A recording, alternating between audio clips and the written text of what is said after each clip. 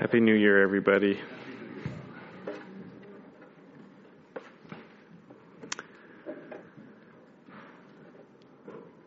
Looking great. Well done, everybody, including the kids. I will do my best to make sure that this message involves a story about a pirate sometime, just to give you something interesting to talk about. And scars, pirates and scars. Now they've got your attention. All right, we're going to be in Matthew chapter 6, and we're just going to look at the first few lines of the Lord's Prayer. And I'll read it for us. Matthew chapter 6, verse 9 and 10. This is Jesus' teaching. He says, "Pray then like this: Our Father in heaven, hallowed be your name. Your kingdom come. Your will be done on earth as it is in heaven." One more time. Jesus says, "Pray then like this: Our Father in heaven, hallowed be your name. Your kingdom come. Your will be done on earth as it is in heaven."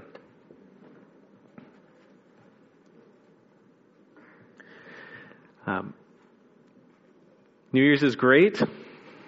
Well, people say it is. It's actually the most anticlimactic day on the calendar for me.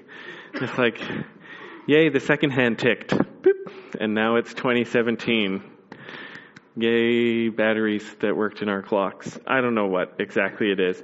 But tradition, it has been for a long time that people make New Year's resolutions, right? You look over the last year, you think, oh, what didn't go so great? What can I tweak or majorly change for the new year?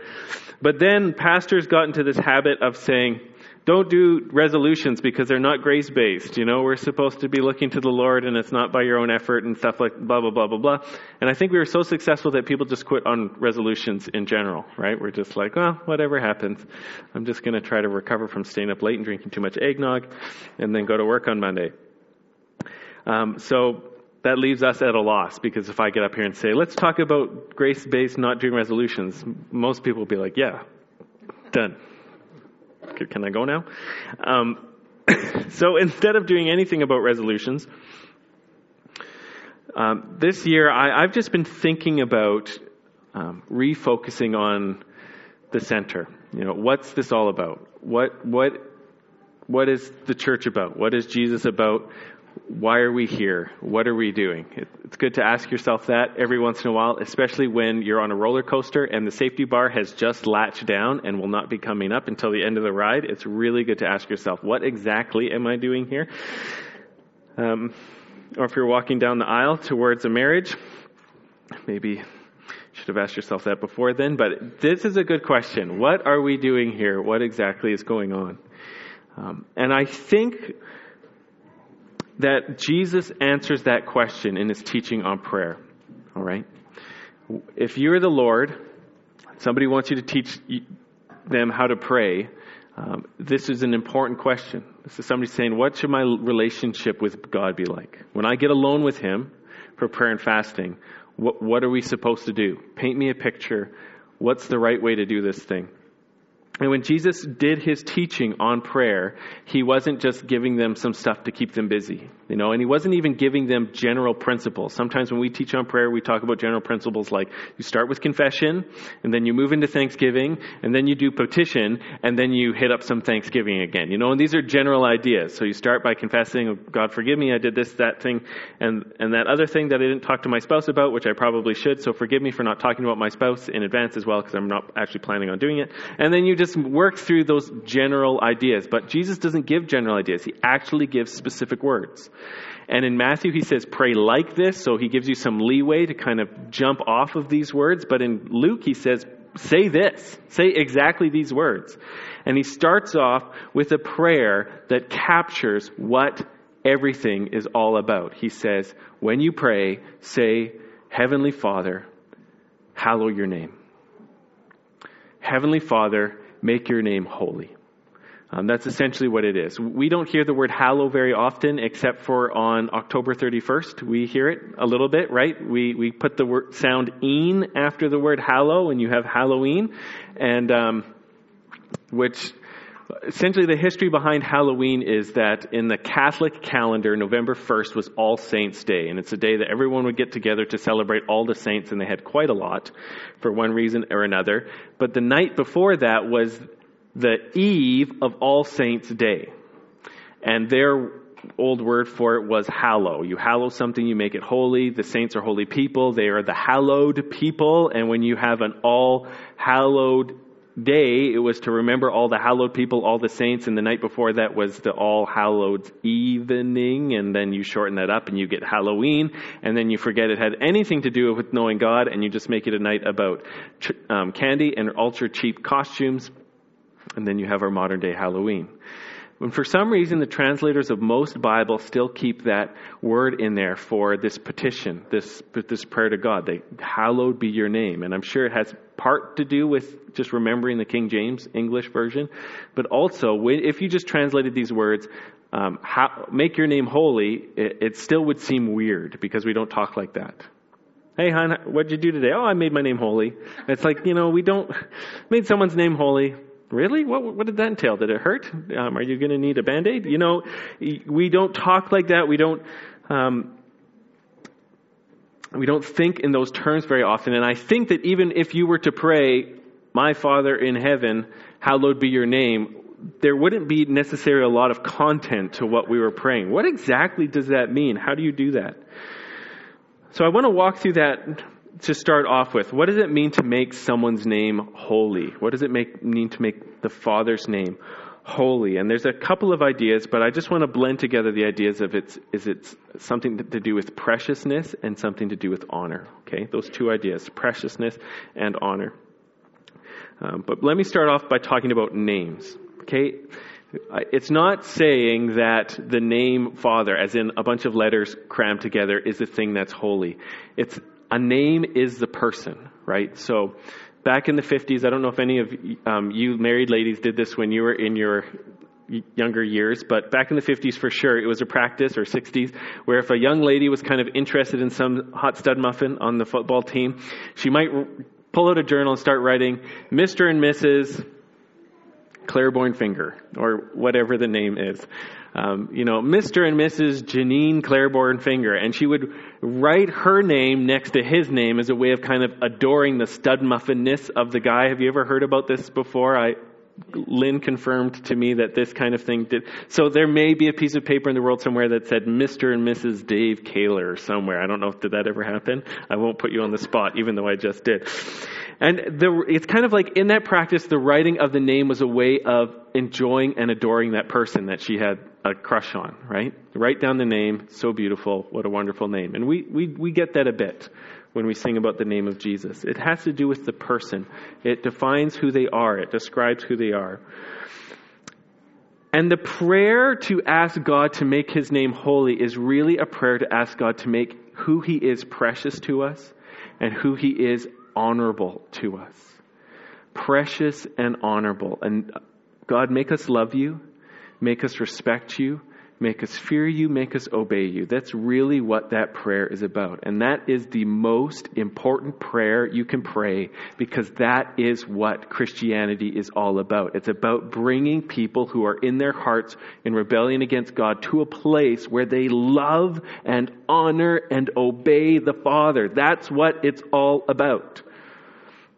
So Peter, in 1 Peter chapter 3, verse 18, he describes it like this. He says, Christ suffered once for sins, the righteous for the unrighteous, that he might bring us to God. That is an encapsulation of why Jesus came. He came to suffer to bring us to the Father. He wants us to come back to the Father. He wants us to have a great relationship with the Father. He wants us to stop dishonoring the Father and start to honor the Father. He wants us to stop disobeying the Father and obey the Father. He wants us to stop fearing the Father in the bad way and start fearing him in the good way. He wants us to stop not loving him and to start loving him. And that's why he came, and that's why he lived, and that's why he died, and that's why he was born again, and that's why he had to secure for us an eternal life in heaven, so that we could spend forever hallowing the name of the Father with all our love and all our praise and all our enjoyment of him. This is the big picture.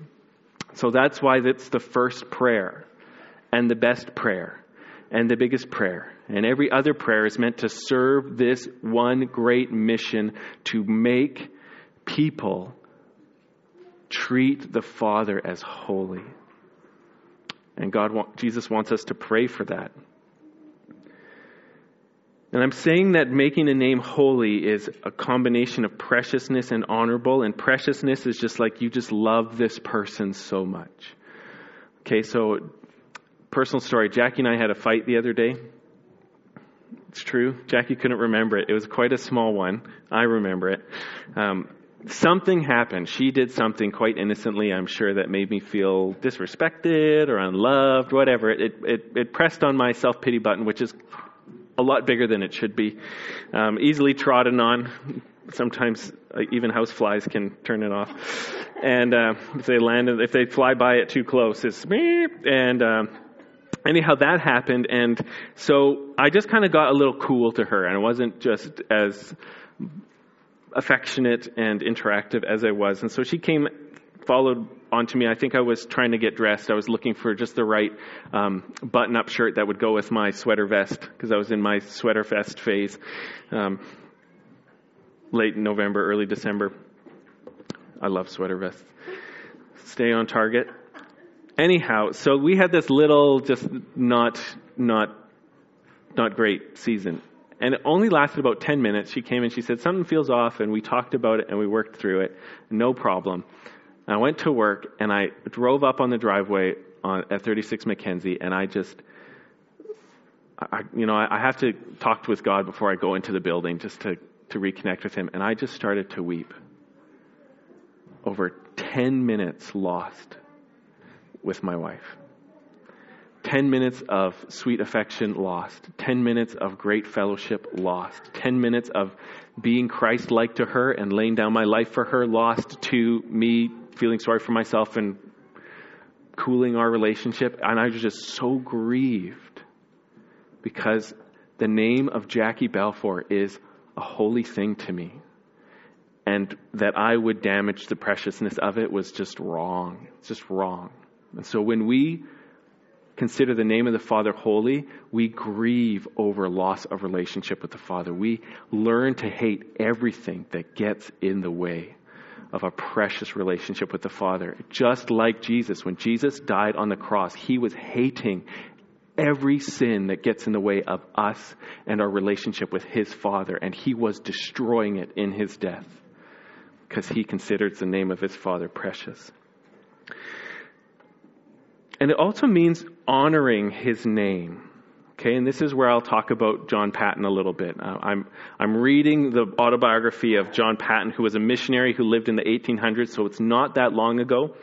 And he takes about the first 50 or 60 or 70 pages of this book that's only 300 pages just to talk about his home life and especially his father. And he really had this rare, godly growing up experience where everywhere he looked, there were these faithful, godly people. Scottish Presbyterians. Whoop, whoop. Any other Scots in the room? Anybody? Just got to take it where I can get it. Anyhow, I'm a stranger in a strange land here in the heartland of Mennoniteville. Anyhow, and he just enjoys telling these stories of these people. His great uncle, when he was a young man, got captured by a press gang. Okay, and a press gang were a group of people who had the legal right to find young men and arrest them and force them to row in the British Navy. Okay, so it was like the draft from Vietnam, except these guys just went around individually drafting people. Just like, hey, you look young and sturdy. Are you married? No. Okay, well, come with us. And the next 2 years of your life is pulling on an oar for the British Navy. And so that was the start of his adventure.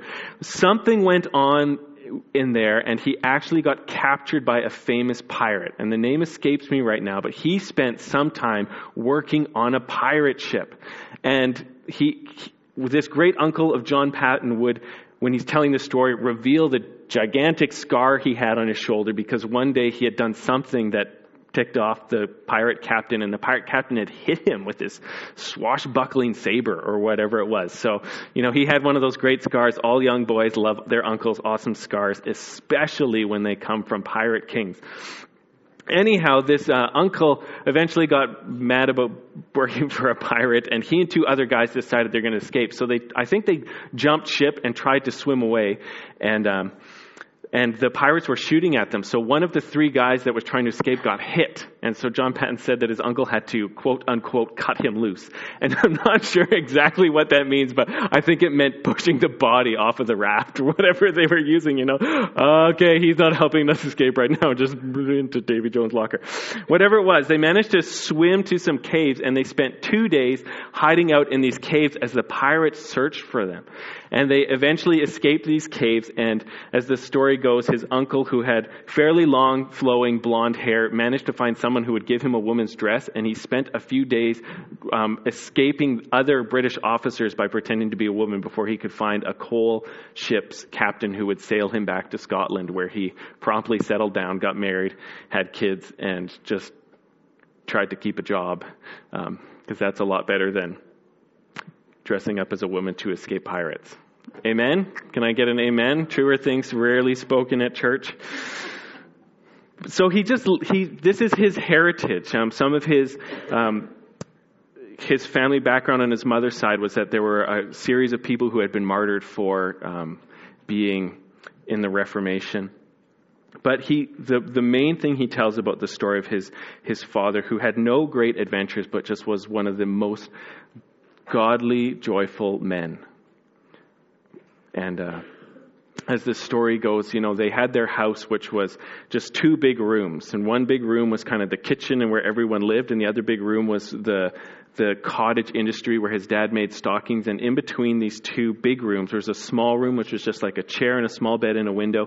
And his dad every day, about 3 times a day, usually after a meal, would go into this mid-room and just pray and sing psalms to the Lord and sing for him and pray for his family and pray for the lost and just pray. And the kids could hear him as they walked by in between these 2 rooms, and they knew it was time to be really, really, really quiet and just honor the holiness of their dad, praying genuinely to God daily, multiple times a day.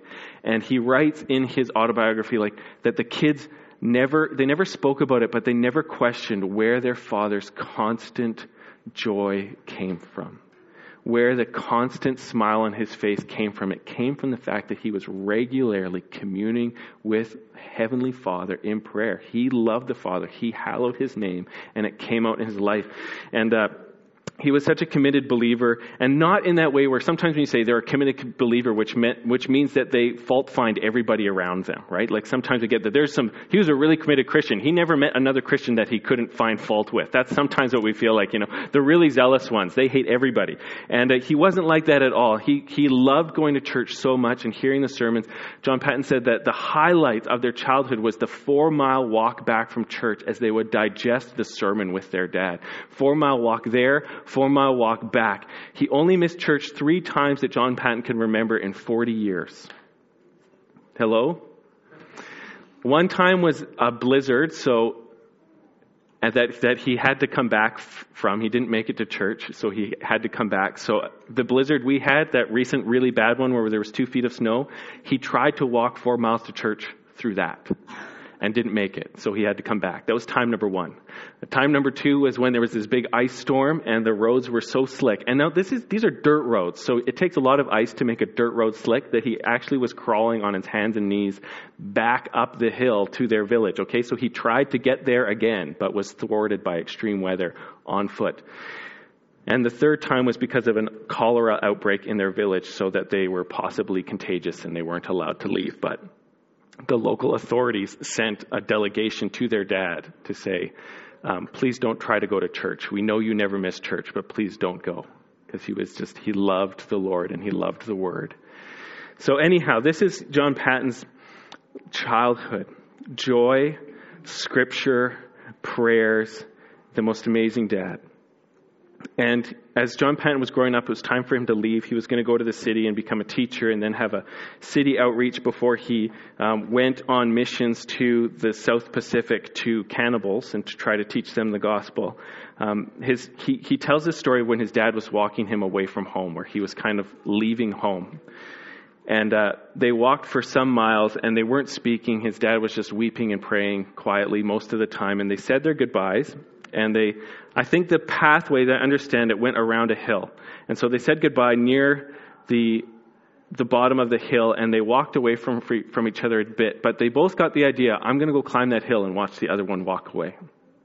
And so John Patton saw his dad farther down the hill looking for him, but his dad never noticed that he had also walked the hill. So his dad just walked back down the hill and went walking home.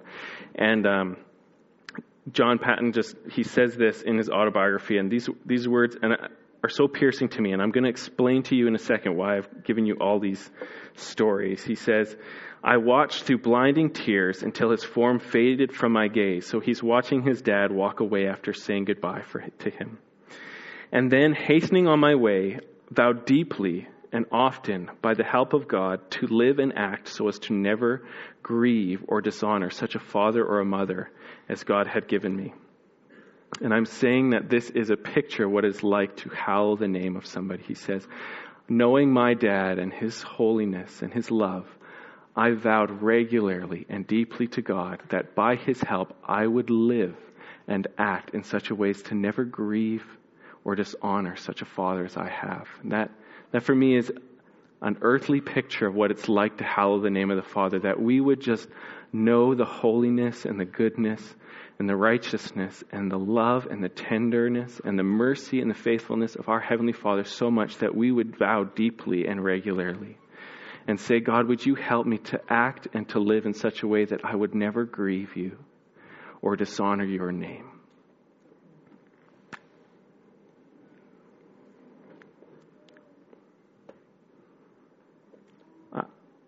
I haven't come across a better example of what it means to hallow the name of the Father than to pray that he would help you to live and to act in such a way that you would never grieve him or dishonor his name in the world. Because of love. And so when I think about my prayer time and my Bible time for 2017, and of course I've thought about having resolutions. I have this regular commitment to try to read the entire Bible through in a year. Sometimes I do better and sometimes I do worse, but that's kind of my commitment. I was like, I don't want to do a quantity commitment this year because it's really easy to power through most of Leviticus and be like, ugh, you know what I mean? It's like, it's easy for me. Maybe you're different, but it can be very easy. The first 9 chapters of Chronicles to just be like, dig in the hole. So that's not my goal.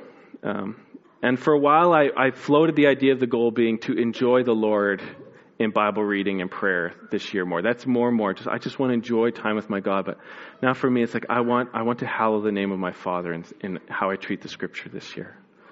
I want to be in the Word in such a way that I'm meeting with God and he is just pleased with my trust and my obedience as I read his words. I want to spend the year on my knees in my heart in front of the Word, believing him more, trusting what he said more, loving what he said more, getting over my bad reactions to what he has said and done more. And I do have those sometimes, just like, no, you're the best Father ever, and you never have or will do anything wrong. Your word is pure and right.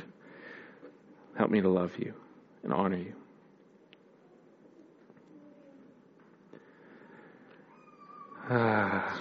Time.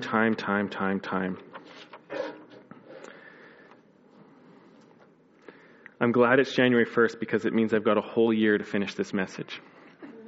Matt, can you start dishing out some food and drink for these fine folk? Maybe get the beds out. 3 small ideas about how God might answer our prayers that he would cause us to hallow his name.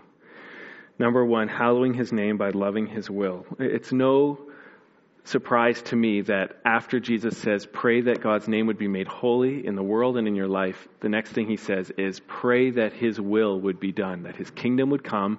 And what I mean by that is his will would be done on earth as it is in heaven, that his will would be done well and with vigor and zeal. Like, it's hard for me to imagine God in heaven saying to his angels, would you go do this? And they'd be like, oh man, I'm working on something in Minecraft here. I'm building a cool mountain with the if I chop this part, the lava comes all the way down. Can't imagine that. So I could see that as we seek for God to make us more and more people who hallow his name, that one of the first things he would do is teach us to love his will deeply and profoundly. And I've been thinking about Jesus and how Jesus did that. Two examples in Jesus' actions and in his words. I'll read them both and then talk about them. John 5:19, Jesus says, truly, truly, I say to you, the Son can do nothing of his own accord, but only what he sees the Father doing. For whatever the Father does, the Son does likewise. For the Father loves the Son and shows him all that he is doing. And then in John 12:49-50, Jesus says, I have not spoken on my own authority, but the Father who sent me has himself given me a command, what to say and what to speak. And I know that his commandment is eternal life. What I say, therefore, I say as the Father's told me. And so he's saying, everything I do, I am just doing the will of the Father. Everything I say, I am only doing the will of the Father. It's his will. Whatever I'm doing or saying is his will. You don't have to ask, did God want you to do that? I don't do anything unless God has shown me it's what he's doing, and I partner with him in his will, and I don't say anything except what God has commanded me to say, and I say it how he's commanded me to say it. That is the level of will submission that the Son was operating at. And we see it again in the Garden of Gethsemane when Jesus is approaching the cross and he's saying, I don't actually anticipate that the cross will be fun. But not what I will, but what you will be done. Okay? So I just personally, maybe you don't, I need to see this about Jesus. Everything he did was an expression of Jesus saying to the Father, your will be done on earth as it is in heaven. Forever in heaven, the Word of God, the Son of God, was doing the Father's will, and then he came down to earth and he did the will of the Father on earth, just like he did in heaven. And so when he's giving us that prayer, he's saying, have my life.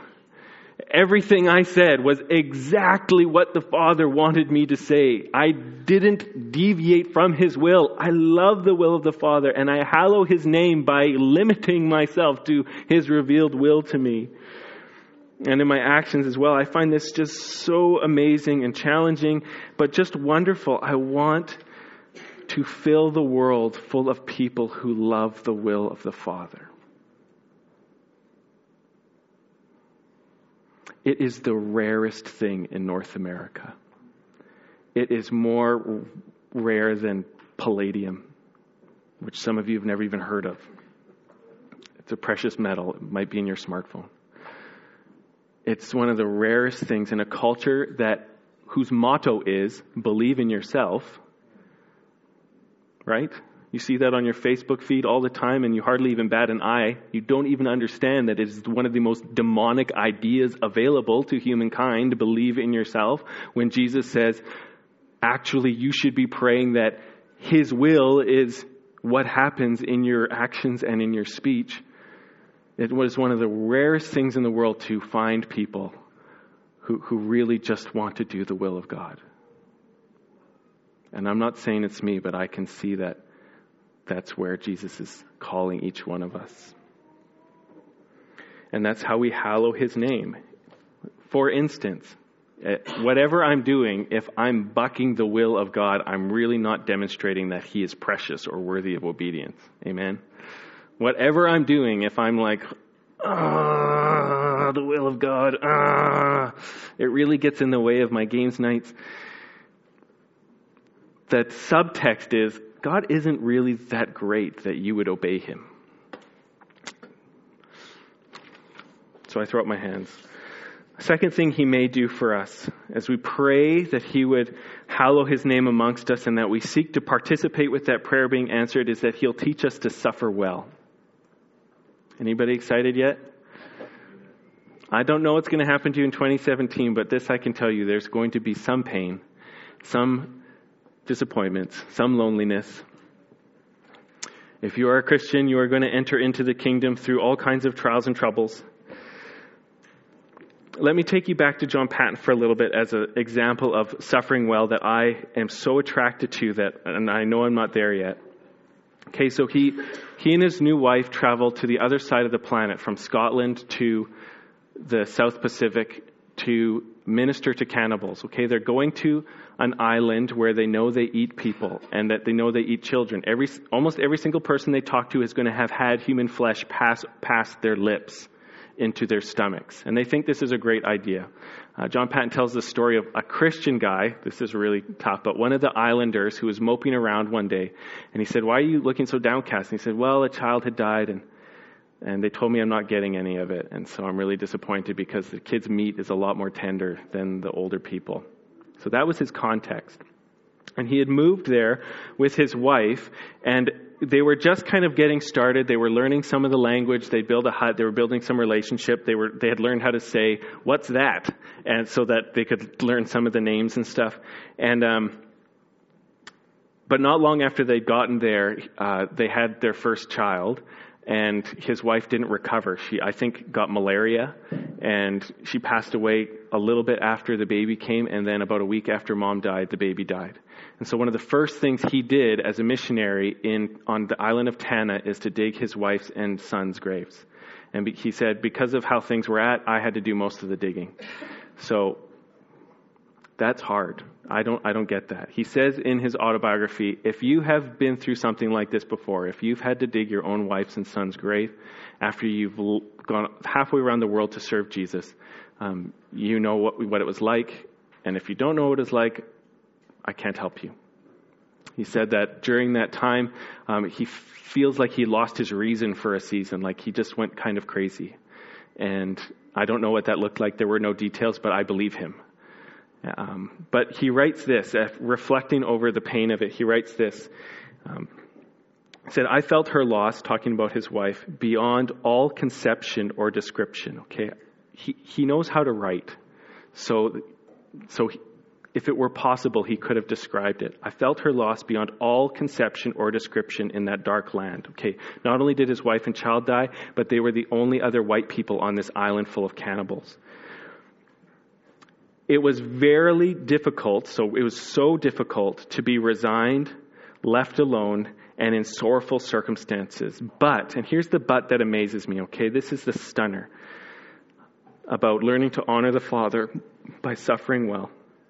"But feeling immovably assured that my God and Father was too wise and loving to make a mistake in anything he does or permits, I looked up to the Lord for help and struggled on in his work."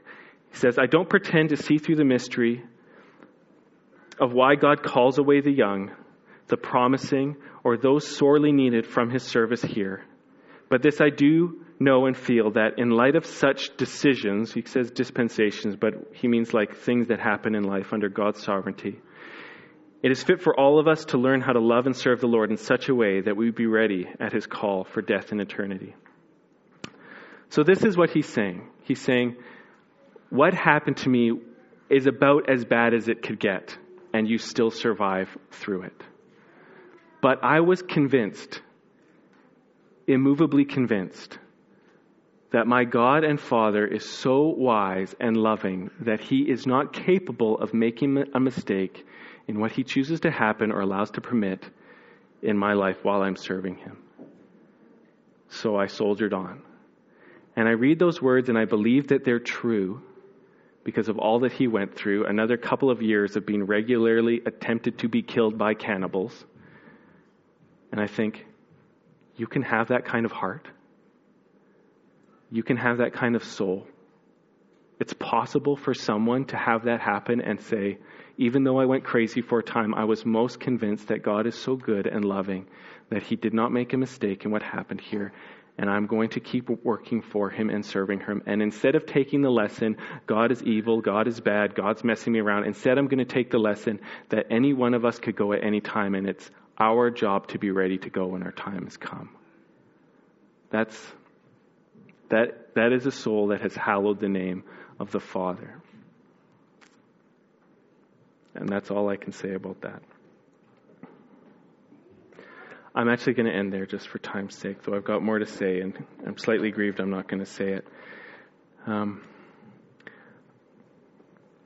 The thing that I want to emphasize about this, I know one of the reasons that I'm so drawn to these stories of John Patton's dad is because I wished it had been my story. And I long for it to be my children's story. For them to be able to grow up and say, the best thing about my childhood was my dad, and he taught me what it was like to trust the Father, and therefore I can be sustained on an island of cannibals because I know what the Father's like through my dad. I wish that had been my story, and it wasn't. Like many of you here, it wasn't, or it isn't. And I so badly want that to be my kids' testimony. And you can panic and feel very discouraged. Ladies, let me tell you the truth. If you really want to depress a guy, describe to him what biblical fathering looks like. Amen? I'm getting some dude head noddage here. If you really want a guy to feel like never getting out of bed again,